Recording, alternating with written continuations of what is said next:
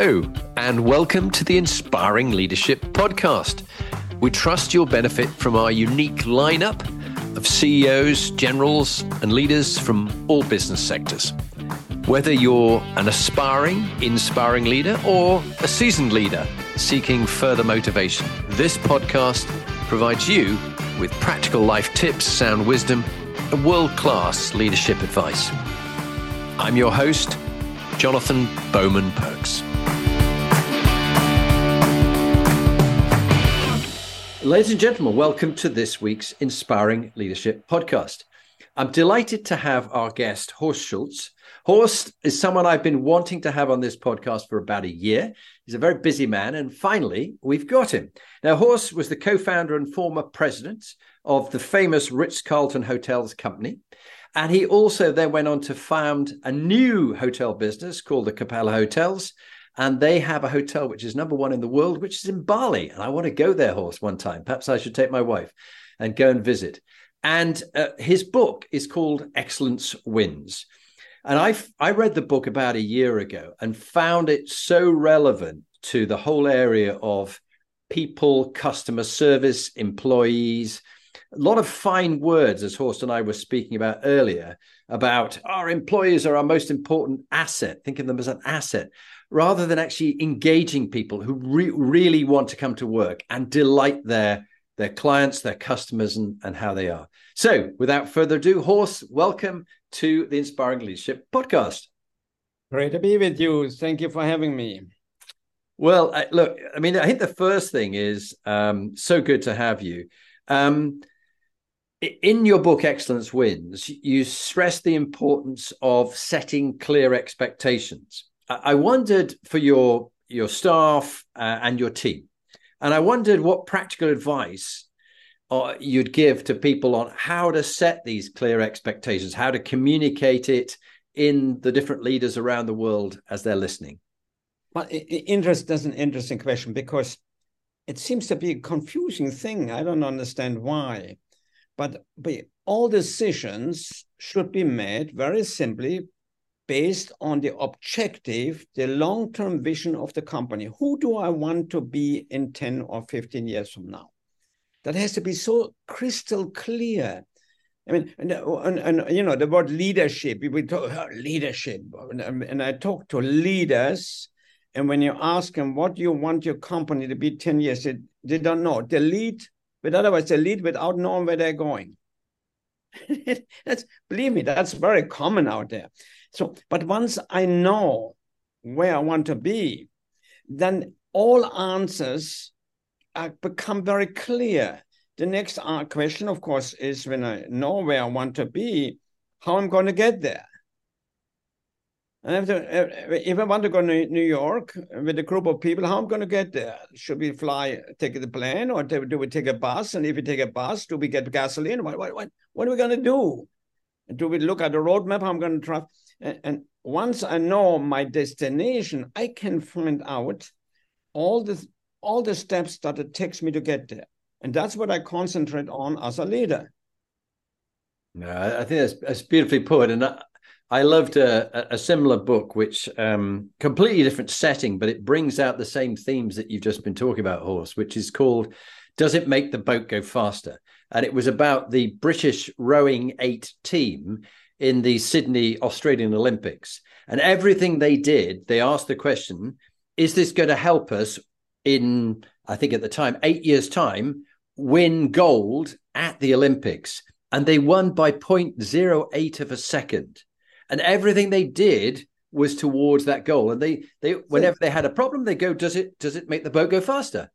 And I can tell you, my decision when I started Ritz-Carlton was very simply, before I got there, before we had a hotel, before anything else, I had to say, I want to create the finest hotel company in the world. That's why I left my other job with golden handcuffs behind me to go to this place for a simple vision.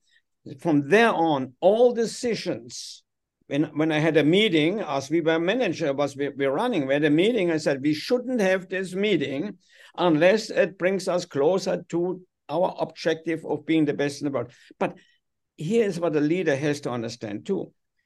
It's not enough that you have clearly defined vision. It's essential that you question yourself, is it good for all concerned? Otherwise, it may be immorality in itself. Is it good for the investors? If it isn't, I mean, you won't be in business. Is it good for every employee? Is it good for every customer? Is it good for society as a whole? Those are the questions you have to answer, and depends who you are. I look here, I'm not selling anything here. Don't misunderstand. Just to be fully open. I went by myself and said, would God approve at the same time? But once the answers clearly were yes, I have now clearly defined a vision which I have no rights to compromise anymore, because I would be going against everybody else. Mm-hmm. No, the thing that struck me was that immense drive, vision, determination. Where did that come from, Horst? I mean, tell us about your upbringing, and was that laid down for you in your upbringing, or was it something you just brought up yourself? What was the shaping? Well, of course, I have given that thought myself. Who am I? What drives me, and so on. I think great impact. Of course, the parents have great impact. We have as small children, but I left home when I was 14, working because my parents found a job in the best hotel in the region, which unfortunately was over 100 kilometers away. At that time, that was far. But the huge impact is my first maitre d', my first head waiter I worked for as a busboy. And the first day when I met with him, two sentences that changed my life, literally. Now, I didn't know it at the time. At the time, at 14, went over my head, everything. But he said, first thing he said, tomorrow show up at 7 a.m. If I meant 1 minute after 7, I would tell you so. He established very clear parameters who we are, and discipline, everything in one sentence there. Now, I learned that. Believe me, he lived accordingly. And then he said, and don't come to work. Come here tomorrow to create excellence in what you're doing. Not work. Excellence is what I'm looking for. Well, now that went truly over my head, because I knew the next day I would have to wash dishes, clean floors, etc., etc. What's excellence about that? Well, over the next 3.5 years, I learned that you don't go to work to fulfill functions as a human being. Things fulfill functions, your telephone or your computer or your chair on which you're sitting. You as a human being have to have a higher intent. And that is excellence. High intent and hard work creates excellence. But you don't go to work for function. It's interesting. You've reminded me of when I was a young officer in the British Army, and I just came out from Santos, where I've been trained for a year and a half, and I reported to my first job, my first appointment, and I had a seasoned old captain who'd been a private soldier all the way through to regimental sergeant major, commissioned, became an officer, became a captain. And I went in and I saluted and I said, Jonathan Roman Perks here, reporting for duty, sir. And I said, I don't know very much, so I'd like to learn from you. And he said, boy, I thought I had someone who was right up their own backside and was so full of themselves, but you got the right attitude. If you're prepared to learn, I will teach you. And he made sure I went out and partied that night. But he said, like your maitre d', he said, 7 a.m., the men are on parade and you're going for a 5-mile run with them. You lead them by example, as if you've never been out the night before. Don't breathe a word about it, and lead by example. And Ian Buckley, Captain Ian Buckley, I owe him a great favor, like your maitre d'. And, yes. and that brings me on to the other point, which was about leading by example. He wouldn't ask anything of me that he wouldn't do himself, because he'd been a soldier. He knew what life was like. He knew what it meant to have a good officer or a bad officer leading him. You had a maitre d' who taught you from the very beginning. And I think our first few leaders have a huge impact on us, not just our parents, but the first few. What's your own thoughts about that and leadership by example? I mean, a traumatic impact. And he, as I said, he used those two sentences, but he lived those two sentences. He literally, I have not met anybody like it. Literally, he had high intent in every activity he undertook. And he didn't serve, his intent, for example, was not to bring food and beverage to the guest, but to instill well-being. There was a high intent in everything. And that was remarkable. Of course, when you're very young, it makes deep impressions, and you start looking at that person as an example constantly, with a desire to kind of be him at one day. Even though I lost it after leaving there, I lost it for a long time. the world takes over, but thank goodness, one day I was reminded of my, before I left there, by the way, he said, look me in the eye one more time. That was 3.5 years later. Promise me never to go to work. And I promised him and went right on and went to work until I had an experience where I was reminded of the melody, and I went to apologize. That's several years later to him, even though he had passed away. I talked with him. He was no spirit. I just talked to him. And I apologized that I went to work, and I promised him it would never happen again. And it didn't. I literally didn't. It's a very powerful story. Great impact. And we have to be aware. We make impacts on young people too. We have to be aware of that when we work. That's why it's the greatest gift to be the right example and set the right standards. And what is misunderstood there often is to be a nice guy. That's not it. I'm not going to work so people like me. I'm going to work to be sure they're successful together with all concerned. Yeah, and I was reading something just today about over niceness, that sometimes people think they've got to be popular and nice, and often they don't speak truth to people. So they're not candid. They're not honest with people. They actually lie to try and be popular, and that's not the right way ahead. I don't know what your thoughts are on that, Horst. Well, precisely, and I cannot always. It is. I'm not there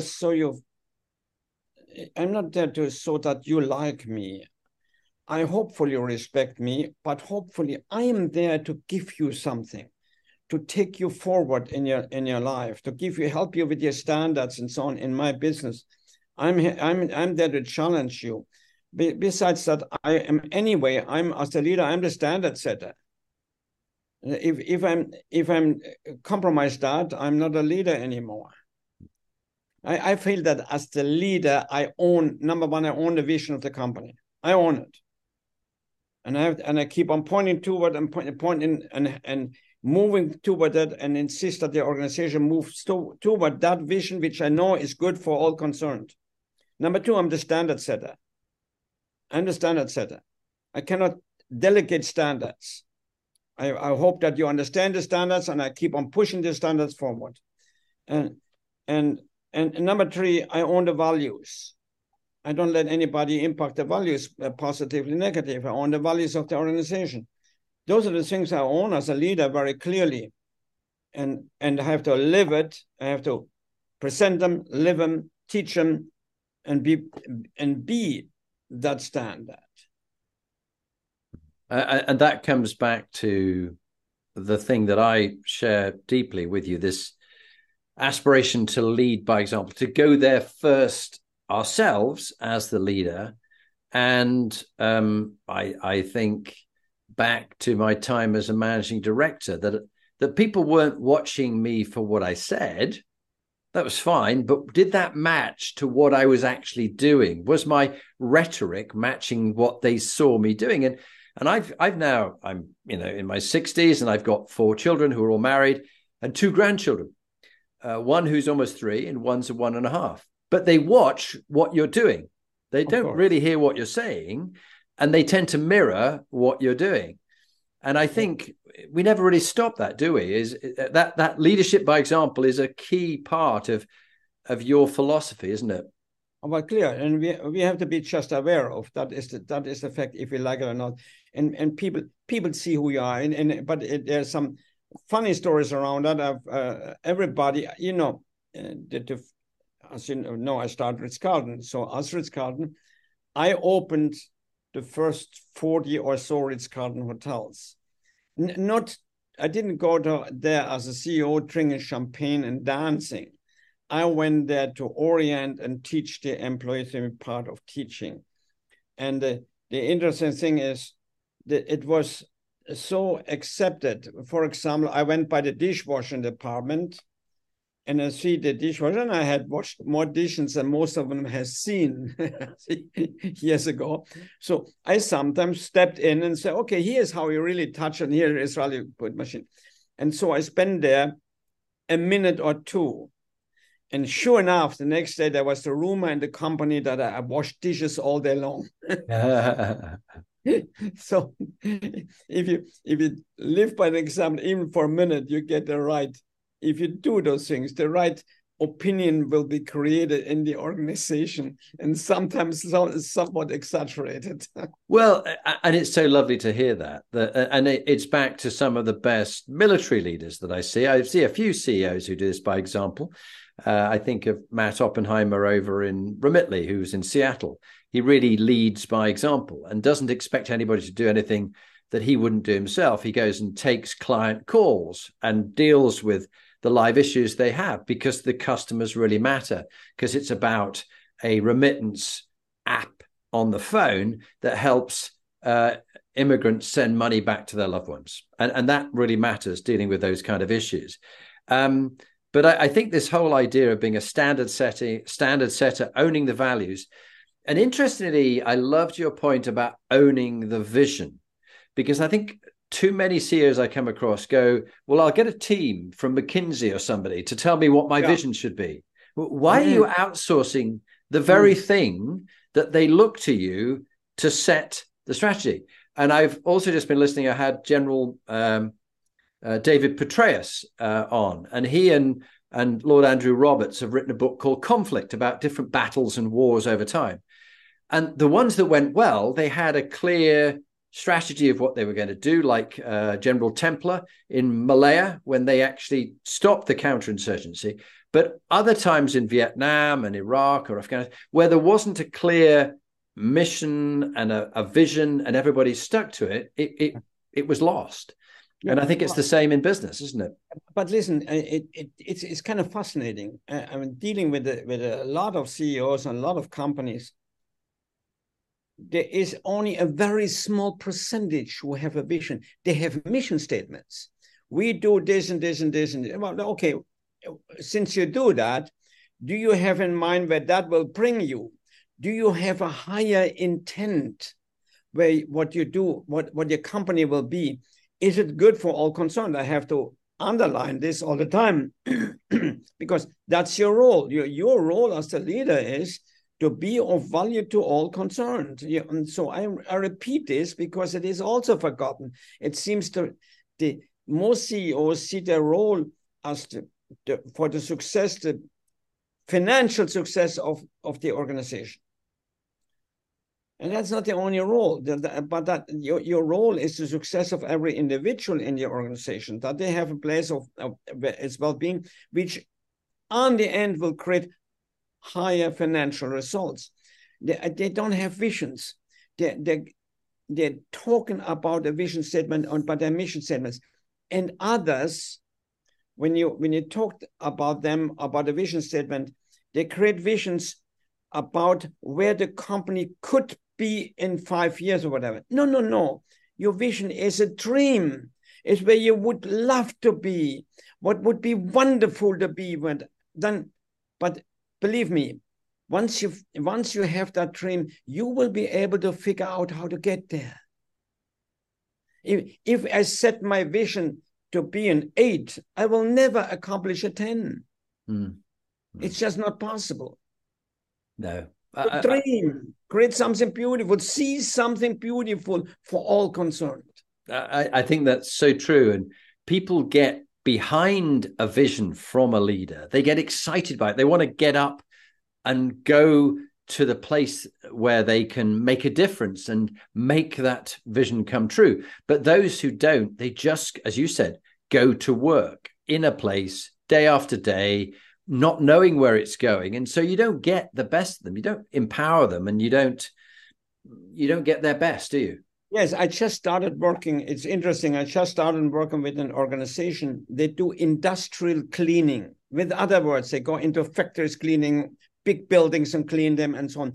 So their labor force is cleaners. So as I asked him, okay, tell me how you hire them. Well, they offer a cleaning job. I said, no, do not offer them a cleaning job. Offer them to join you of becoming the finest cleaning company in the world. Offer them purpose and belonging.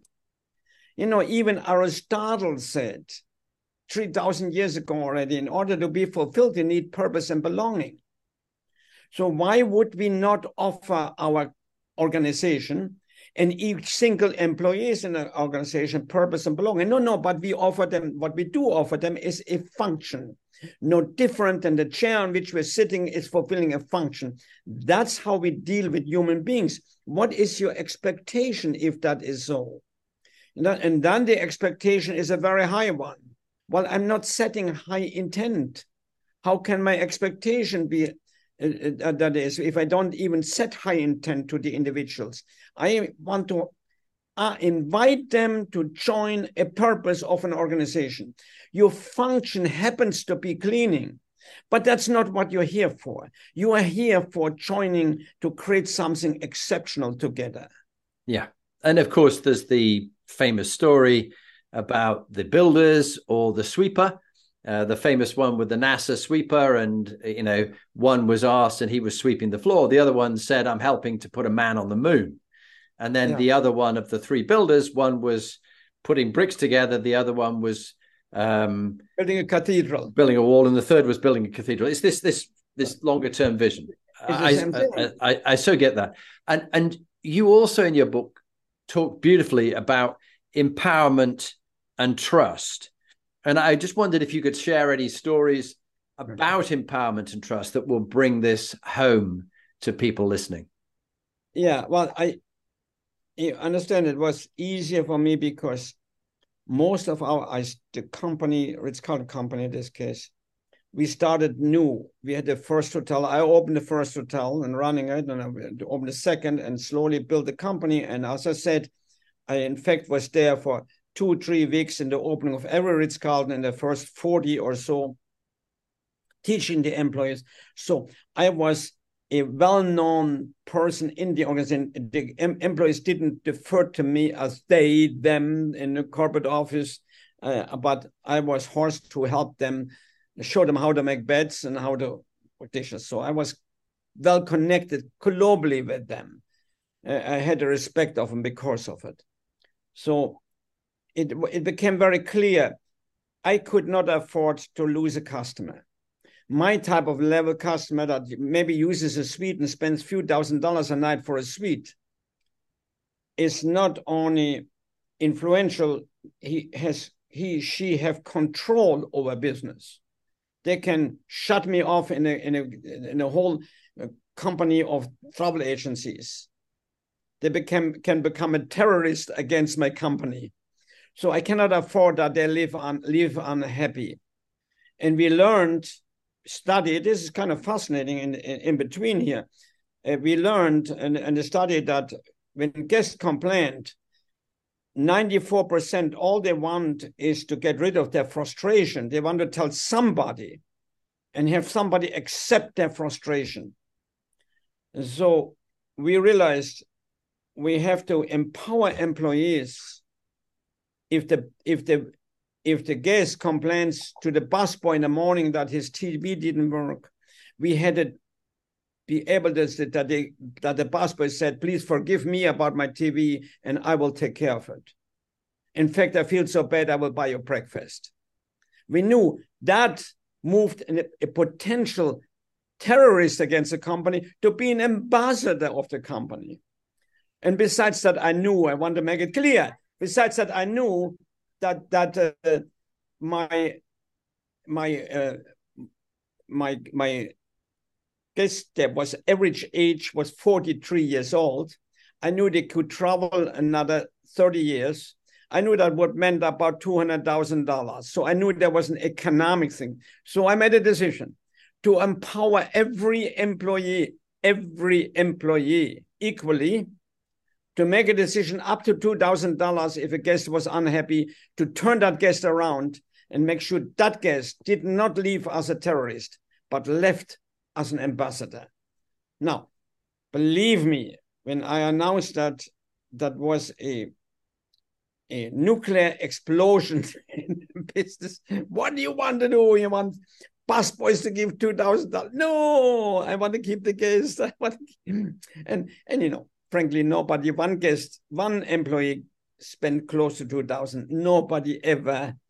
But the win-win situation was dramatic. It was. So yes, I cannot just said to my employee, here's all my expectations, but incidentally, I do not trust you.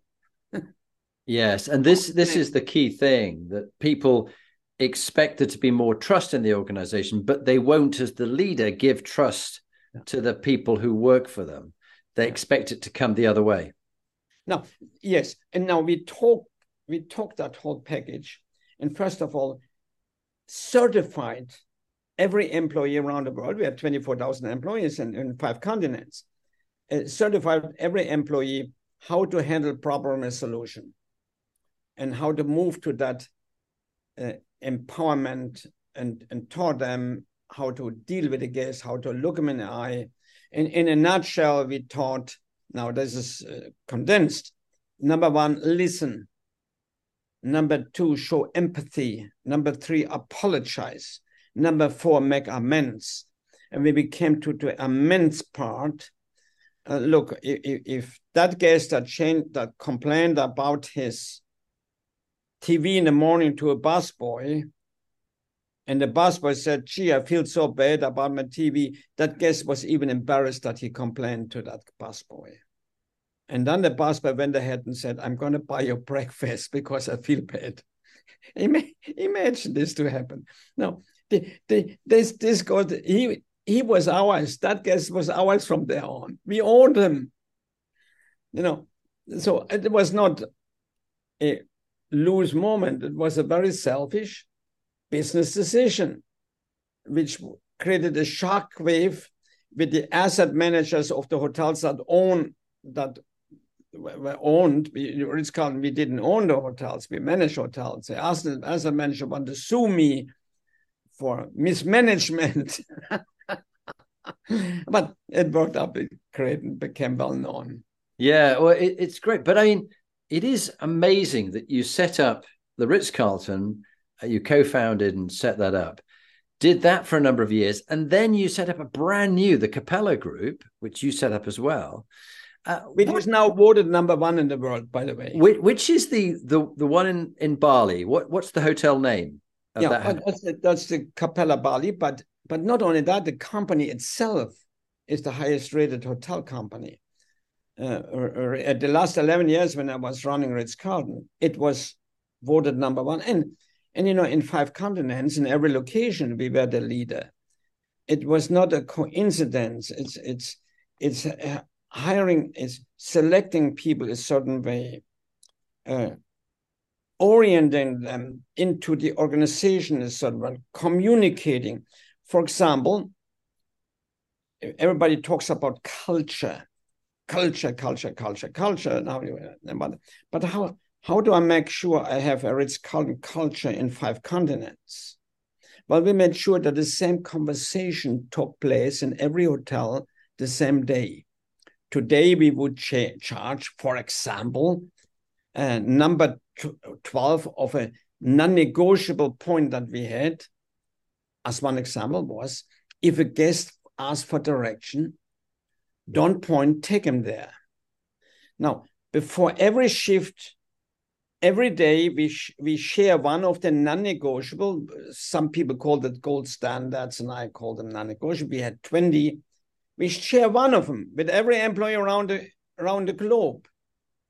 The same one, but at the same time that we share a letter from a guest, the same time we share what is new in the company. So the conversation takes place today in every shift, every hotel around the world is the same. So you become the same culture.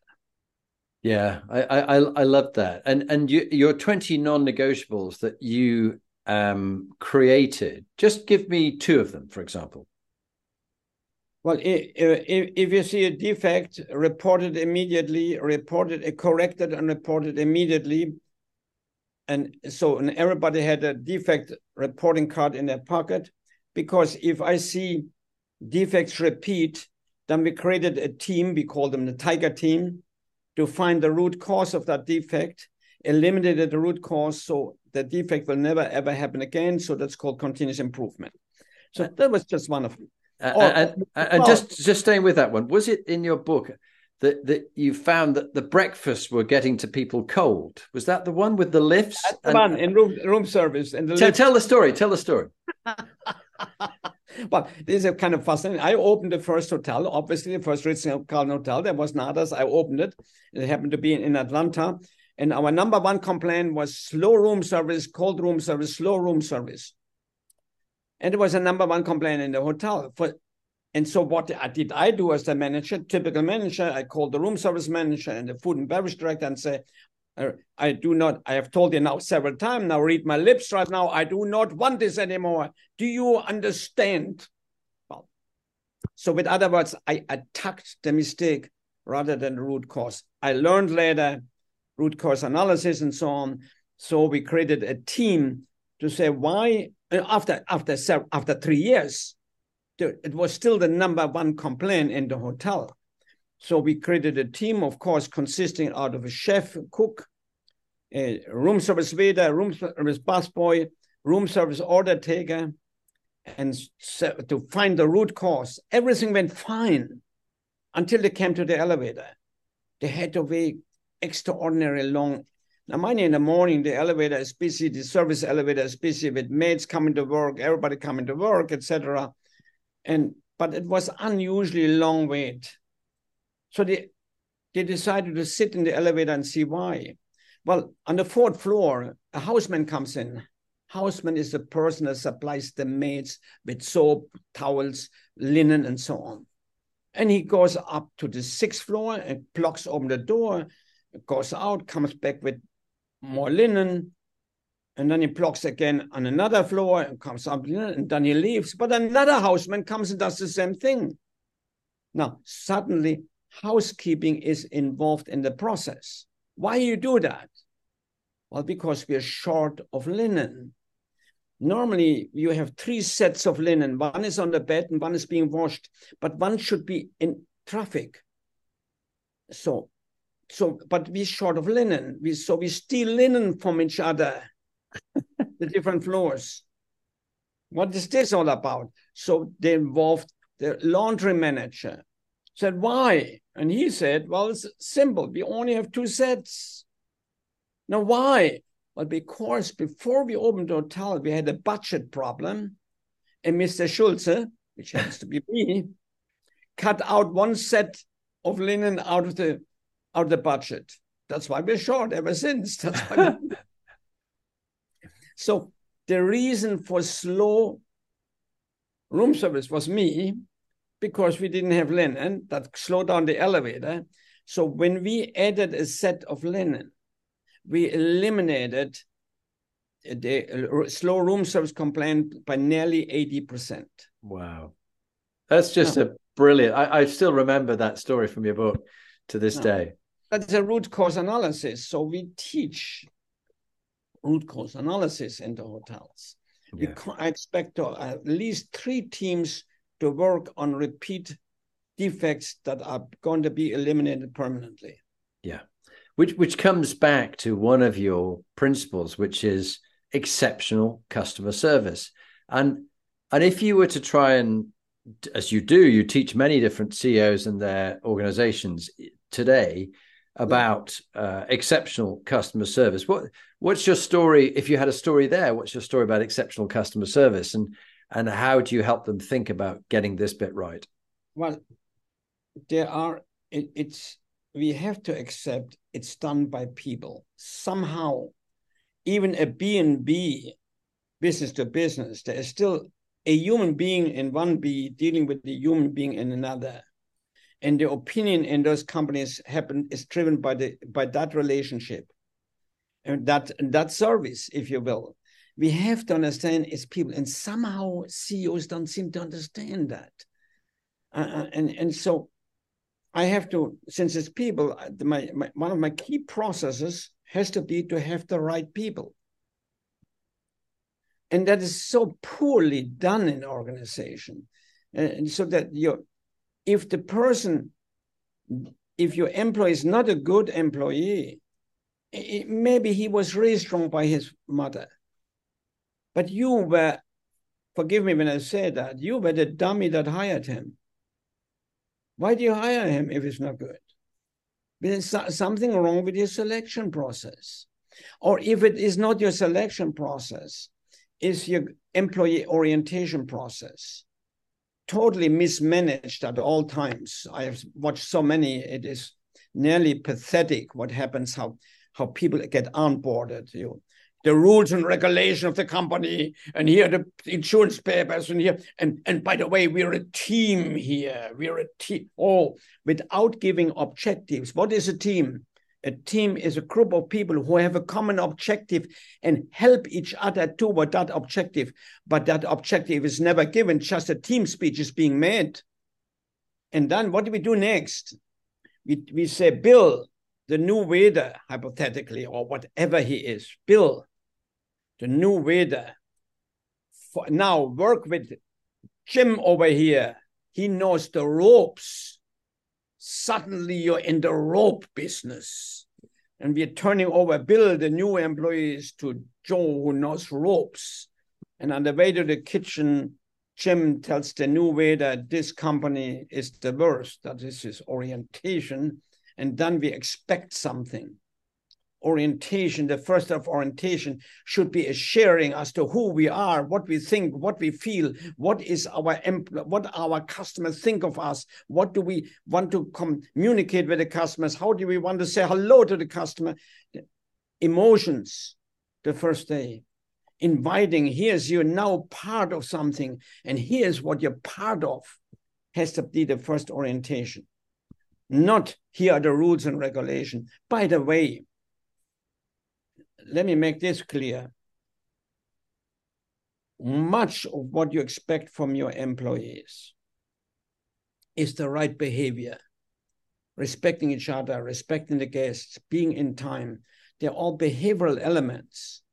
Yet, wait a second, we know from behavioral scientists that behavior cannot be taught after a person is 16 years old, unless there is a significant emotional event in a person's life. And the first day of work is a significant emotional event. And what we do, we don't teach them behavior. We teach them the rules and regulation of the company. Silly stuff. Yeah, yeah. So there are four processes as far as I'm concerned. Number one is selection. Number two is orientation. Number three is teaching the process. And number four is the work environment. If you have a bad employee, it happens because of one of those four processes. Maybe you selected wrong, or you have the wrong work environment. It's no use to blame them as being bad employees. You can't do anything about it. But you have to look at your own processes, why you have turnover. Maybe you select wrong, maybe you teach wrong, maybe they don't feel part, maybe, huge, I have to tell you, huge study, it's pretty old, but however, huge study. 3 million blue-collar workers, US and Europe, with many universities involved. And the question was, what is important to you in your job? Money was number 6, by the way. Number one was a sense of belonging, purpose, and we don't offer it. Now, why would that be? Because we're still stuck in Taylorism. That's why. Well, it's interesting, the whole thing of Taylorism and machine bureaucracies and not thinking about the people, the customers, the employees who you want to come to work loving what they do. It's interesting in the research that my wife and I have done around what makes inspiring leaders and high-performing individuals. 3 of the 8 components that we find very powerful fit with what you've talked about. One is moral quotient, the values that you, the leader, set, beliefs and the values and beliefs that people live. The second one is that sense of meaning and purpose, PQ. So that's MQ and PQ. And the third is LQ, legacy, leaving a legacy, leaving things better than you found it. Stewardship, looking, you don't own this job. You're just in it for a period of time. And while you're there, making excellent experiences for your customers, you're leaving it better than you found it. And each day you're leaving a customer with a better experience than the one they had before. Does that fit for you? Oh, absolutely. Clearly, you're in a continued improvement. We have to remember, why are we where we are? Because we still have one foot in Taylorism. Taylor obviously was the one that helped mass production during the Industrial Revolution. The greatest, the one that took it to another level was Henry Ford I, who actually said, don't hire people with the brain, hire people with 4 hands. They do, we think. Now, how ridiculous is that? Because I can tell you that even the guy that puts those 4 screws on every day knows how to do that better than I do. So I should be willing to go to them and ask them, how do we do it better? Now, in other words, there's no respect at all whatsoever to the human being. Well, that was the teaching. And we somehow still have a foot in there. Instead of understanding, we're hiring people to join us in a journey of excellence, hopefully. And journey of excellence. And we know the room service waiter, for me, knows better how to do room service than I do in my office. So how about giving them some elbow room, which they also said they would like, and listen to them. But I have to say that in the same as we do not, it seems to me, looking at many, no, not everybody I know, and I don't mean to be patronizing, but most people do not understand these feelings of the employee, and at the same time do not understand the feeling of the guest. I went recently, or the customer or the patient or whatever you call them, it doesn't matter. I spoke recently to a meeting of the classic hotels of America. Before me was a speaker who in 30 minutes said 30 times at least, she runs a good resort, by the way, that's beside the point. But she said about 30 times, forget everything you know about the hotel business. Everything is new. Forget everything you knew until now. Everything is new. And you talked about the technologies, the checking in on this thing and checking out on this thing and all those things. She talked about technology and kept on repeating, forget everything you knew. Everything is new. When I came up, I said, the first thing I said, nothing is new. My goodness, 5,000 years ago, human beings, guests or employees wanted to be respected. That was true 1,000 years ago. That was true last week and today and tomorrow and in 5,000 years from now. And we are here to give that honor and respect. And the technology should help us. Now, we can't get away that we deal with human beings, through human beings. And that's my point in all cases. So I have to understand what to do with those. If I look at the left, a lot of people, is my market or my potential market. If I'm a good business, I know what that market expects from my product. And if I have good management, I create processes, system, measurements, and control to deliver it. If at the same time I'm a good leader, I create an environment in which my employees want to do that. Now I have a great organization. Why would that be an argument? Beautifully put. And so what I'm hearing that you've done is that sense of vision, clear values, that things you will live by and that you won't live by, and leaving things better, world class. This idea of a world class organization, that people want to be something they're proud of. But at the same time, what I'm hearing that you did and what I read about is that you had the ability to go from the visionary and the strategic down to helping them fold the corners of a bed and show them what high standards are about. So you could go from the balcony to the dance floor and back again. Did I hear that right? Yeah, absolutely. Well, it would be maybe not necessary, but in my case, natural, because that's how I grew up. Mind you, I left home when I was 14, lived in a hotel about 100 kilometers away, which was far at the time. That's where I met the D, and did all the menial work of a hotel. That's how I grew up. So I can relate to this particular job, and that is why I did these things. As I said, I walked into a room and showed them, well, no, you don't take the sheet here, you take them on the end so you don't fold it and pull it straight. And the maids later said, and that's the only thing I did. And later, when I walked through with it so happened, walked through with a reporter, and the maid happened to come through the court and said, oh, Mr. Schulze, and so on. And the reporter said, you know him? Oh, yeah, he taught me how to make a room. I didn't teach her how to make the room. I just told her how to pull the bed sheet straight without putting another grease into it.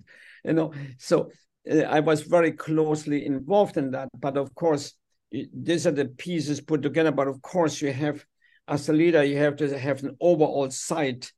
And again, for me, that sight is driven by the vision that I have. Again, I cannot go away from that. And I will come back to it over and over. If you have a beautiful vision that's good for all, you will find the answers how to get there. There's no question about it. And when I said before, though, you have to know the market at all times. The market should drive it. It's not about you. It's about them. Mm-hmm. It's all about them. About them. And if I know what the market wants, then I have to make a decision, though, that I want to deliver this, what they want, superior to the competition. That's my decision. Yeah. How often I accomplished that, I don't know, but we pretty well did, because the world said, you're number one, you're the best. I mean, our company, not me. Yeah. But it is interesting that you've met so many people from all walks of life, from, as you said, the bellboy, the people changing the rooms, whatever role they are, top chefs. And you will have also met some really inspiring CEOs. And if you've talked to many CEOs of many different businesses, but if you were to pick out two CEOs who are still CEOs now, today, of hotels that you know well enough that you say, these leaders inspire me, who would you pick out as a couple of examples? And what is it about them that has inspired you? Well, let me give it to a different company. I was asked to consult with a small bank in Central Texas. That's not something I want to do, because Central Texas, you try and get there, it is painful. And I have no interest in a small bank, but the CEO, a friend of mine, and I felt obligated and at least talk to him. And so I talked with that CEO. They had several branches, small organization, and I talked them out of doing my consulting. And I said, you don't want me to do this because I will come there. I'm outspoken. I'm not saying what you want me to say. And I'm going to say things that is the opposite of what you have taught so far. And he said, Horst, the bank is more important than I am. Wow. Well, that blew me away. Absolutely blew me away. And I said, wait a second, it won't bother you. No, I want the bank to be successful. That is my obligation as a leader to make the bank successful. And if that means I have to admit that I'm wrong, sometimes I'm happy to do that. And I sat back afterwards and realized, man, this man is better than I am. My ego would probably not have allowed that. Wow. It was absolutely, and sure enough, a few years later, he, with major successes, he put me on the front page of the annual report. I would have never done that. I have to be very honest. How he was able, so there are leaders that truly are there, and you wish you would have them for countries too, that are truly there to do the best for whom they serve. And would you mention his name since he's so good? His first name is Scott. I don't know if he wants me to say it or whatever, but okay. It was kind of a beautiful experience. I worked with a group, Shen Med. I know they allow me to say that because I asked them for permission before. Shen Medical, who had a small walk-in doctor's office with general practitioners, and they extended that to do it for Medicare patients. Now, Medicare patients, doctors don't want to serve Medicare patients because they lose money on it. But they say we will create a situation where we can serve Medicare patients, where we don't lose money, so that we can serve those that need it the most. And they were absolutely committed to make this a success so that they could serve people who need it the most in medicine. And sure enough, they had a couple of doctor offices. We now have 150. Wow. And with a major success, and learned how to do it, serving the most needy in that area, with a total commitment to excellence of health service to those individuals. And you saw them beginning, losing money in the beginning and struggling and saying, we will not give up. We will learn how to serve this market. Wow. I don't know if I could have done that. I don't know. Which is leading me on to my next question. We're near the end, and so in a minute I'll do the 2-minute top tip. But before then, it is interesting. You have very strong opinions. You did say to me, you joked and said, I'm quite opinionated. And you laughed at your own ego. And I have to keep managing my ego and pushing it back in the box. But good leaders have both courage and humility. What have you learned about the balance between having the courage to do tough things, but also having the humility to admit when you're wrong or that you don't know or that you need help? What's your story on that? Well, if you don't admit once in a while that you're not wrong, you're not learning anymore.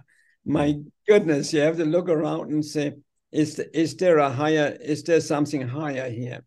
I learned one thing that I also try to share, and I probably will give that as a strong sharing. It is my decisions in this case, and that's a decision too. Do I want to learn or not? And once you make a decision that you want to learn, you have to admit where you're wrong. Simple as that. Your destiny is the decisions that you make in life. And if those decisions are of high intent, then even though it is difficult, you will overcome some of your ego stuff. And you know, I'm not advocating to be without ego. Have pride. If you're without ego, you're probably also without vision. Have pride, but always question yourself. is what you're doing good for all concerned? That is the measurement that you have to make.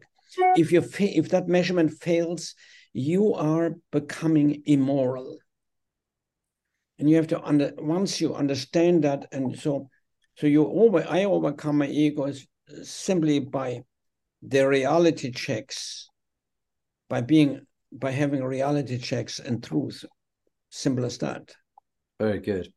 So my penultimate question before we go on to your top 2-minute tip is, Horst, is there a good book that you've read recently on leadership? Apart from that excellent book, Excellence Wins by Horst Schulze. But of course, being as modest as you are with no ego, you wouldn't mention that one. But is there another book? Yes, I would. That you'd recommend? Well, I look here. I go back to one that hopefully most of you have read anyway. But, of a dear friend who passed away several years ago, it is still a must. And that is 7 Habits of Leadership by Stephen Covey. Yeah. It's a must. Stephen was just a fantastic thinker and analyst of organizational analysts and so on. And you shouldn't. And the others, of course, is Peter Drucker's books and so on. I mean, there's so many new ones, and so many of them are good and so on. But that's the foundation. Go back to that. Well, it's very interesting you mentioned that, because his son, Stephen M.R. Covey, who wrote the book The Speed of Trust, has just put a new book out called Trust and Inspire. And through his agency, they approached me to come on the podcast, and I'm interviewing Stephen Covey Jr. next week on the podcast to talk about things that matter to you, like trust and inspire. So I will mention that you and I talked, and you give him my regards, because Stephen was a friend. Yes, I thought that might be a close connection. He would like that. Horst, thank you for that. So let's go into the final one. We've got about 2-3 minutes. Would you just introduce yourself? Tell people who are listening what you did with the Ritz-Carlton, the Capella hotels, and then give them your top practical leadership tip. And that will now nicely close this show. Yes, well, my name is Horst Schulze. I'm a hotelier. People know me in my industry as a founder of the Ritz-Carlton Hotel Company. I'm a co-founder. I was not an investor or a developer. I was the operational founder of the Ritz-Carlton Hotel Company.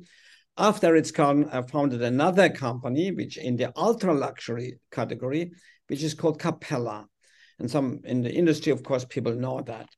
And I'm very passionate about excellence in life. Excellence, for me, the important thing, excellence, everybody discusses the word excellence. What is it? Excellence is not an accident. Excellence is the result of high intent and hard work in life. High intent and the decisions of high intent. And then eventually, connected to that, your destiny are the decisions that you make in life. Decisions of excellence, again, of high intent. Those decisions, and that is true in everything. And for some reason, most people, and it scares me so much, they just function without purpose, without excellence, without high intent. Functioning, the chair which is sitting is functioning. We as human beings should have always high intent. But our society only functions, it seems, sometimes. They just go out and function. There is no high intent. So it's all, what is your decision? Everything in life, I'm going to say it now in a very simplistic way to make it understood. What is your decision in your marriage? Do you have high intent or just be married? Or is it a decision of absolute excellence for eternity? But if you make that decision, I purposely pick silly thing here, okay? If you make that decision, then you question yourself, how I'm going to accomplish that decision. And if you do that and follow up, you will create excellence in your life, in this case, create marriage. But it's true about everything. In your work, your marriage, and everything, it's a decision. And we have to understand that. high intent, vision, great dreams, go after them, have high intent for life, for everything. Well, thank you very much, Horst Schulze. It's superb having you on.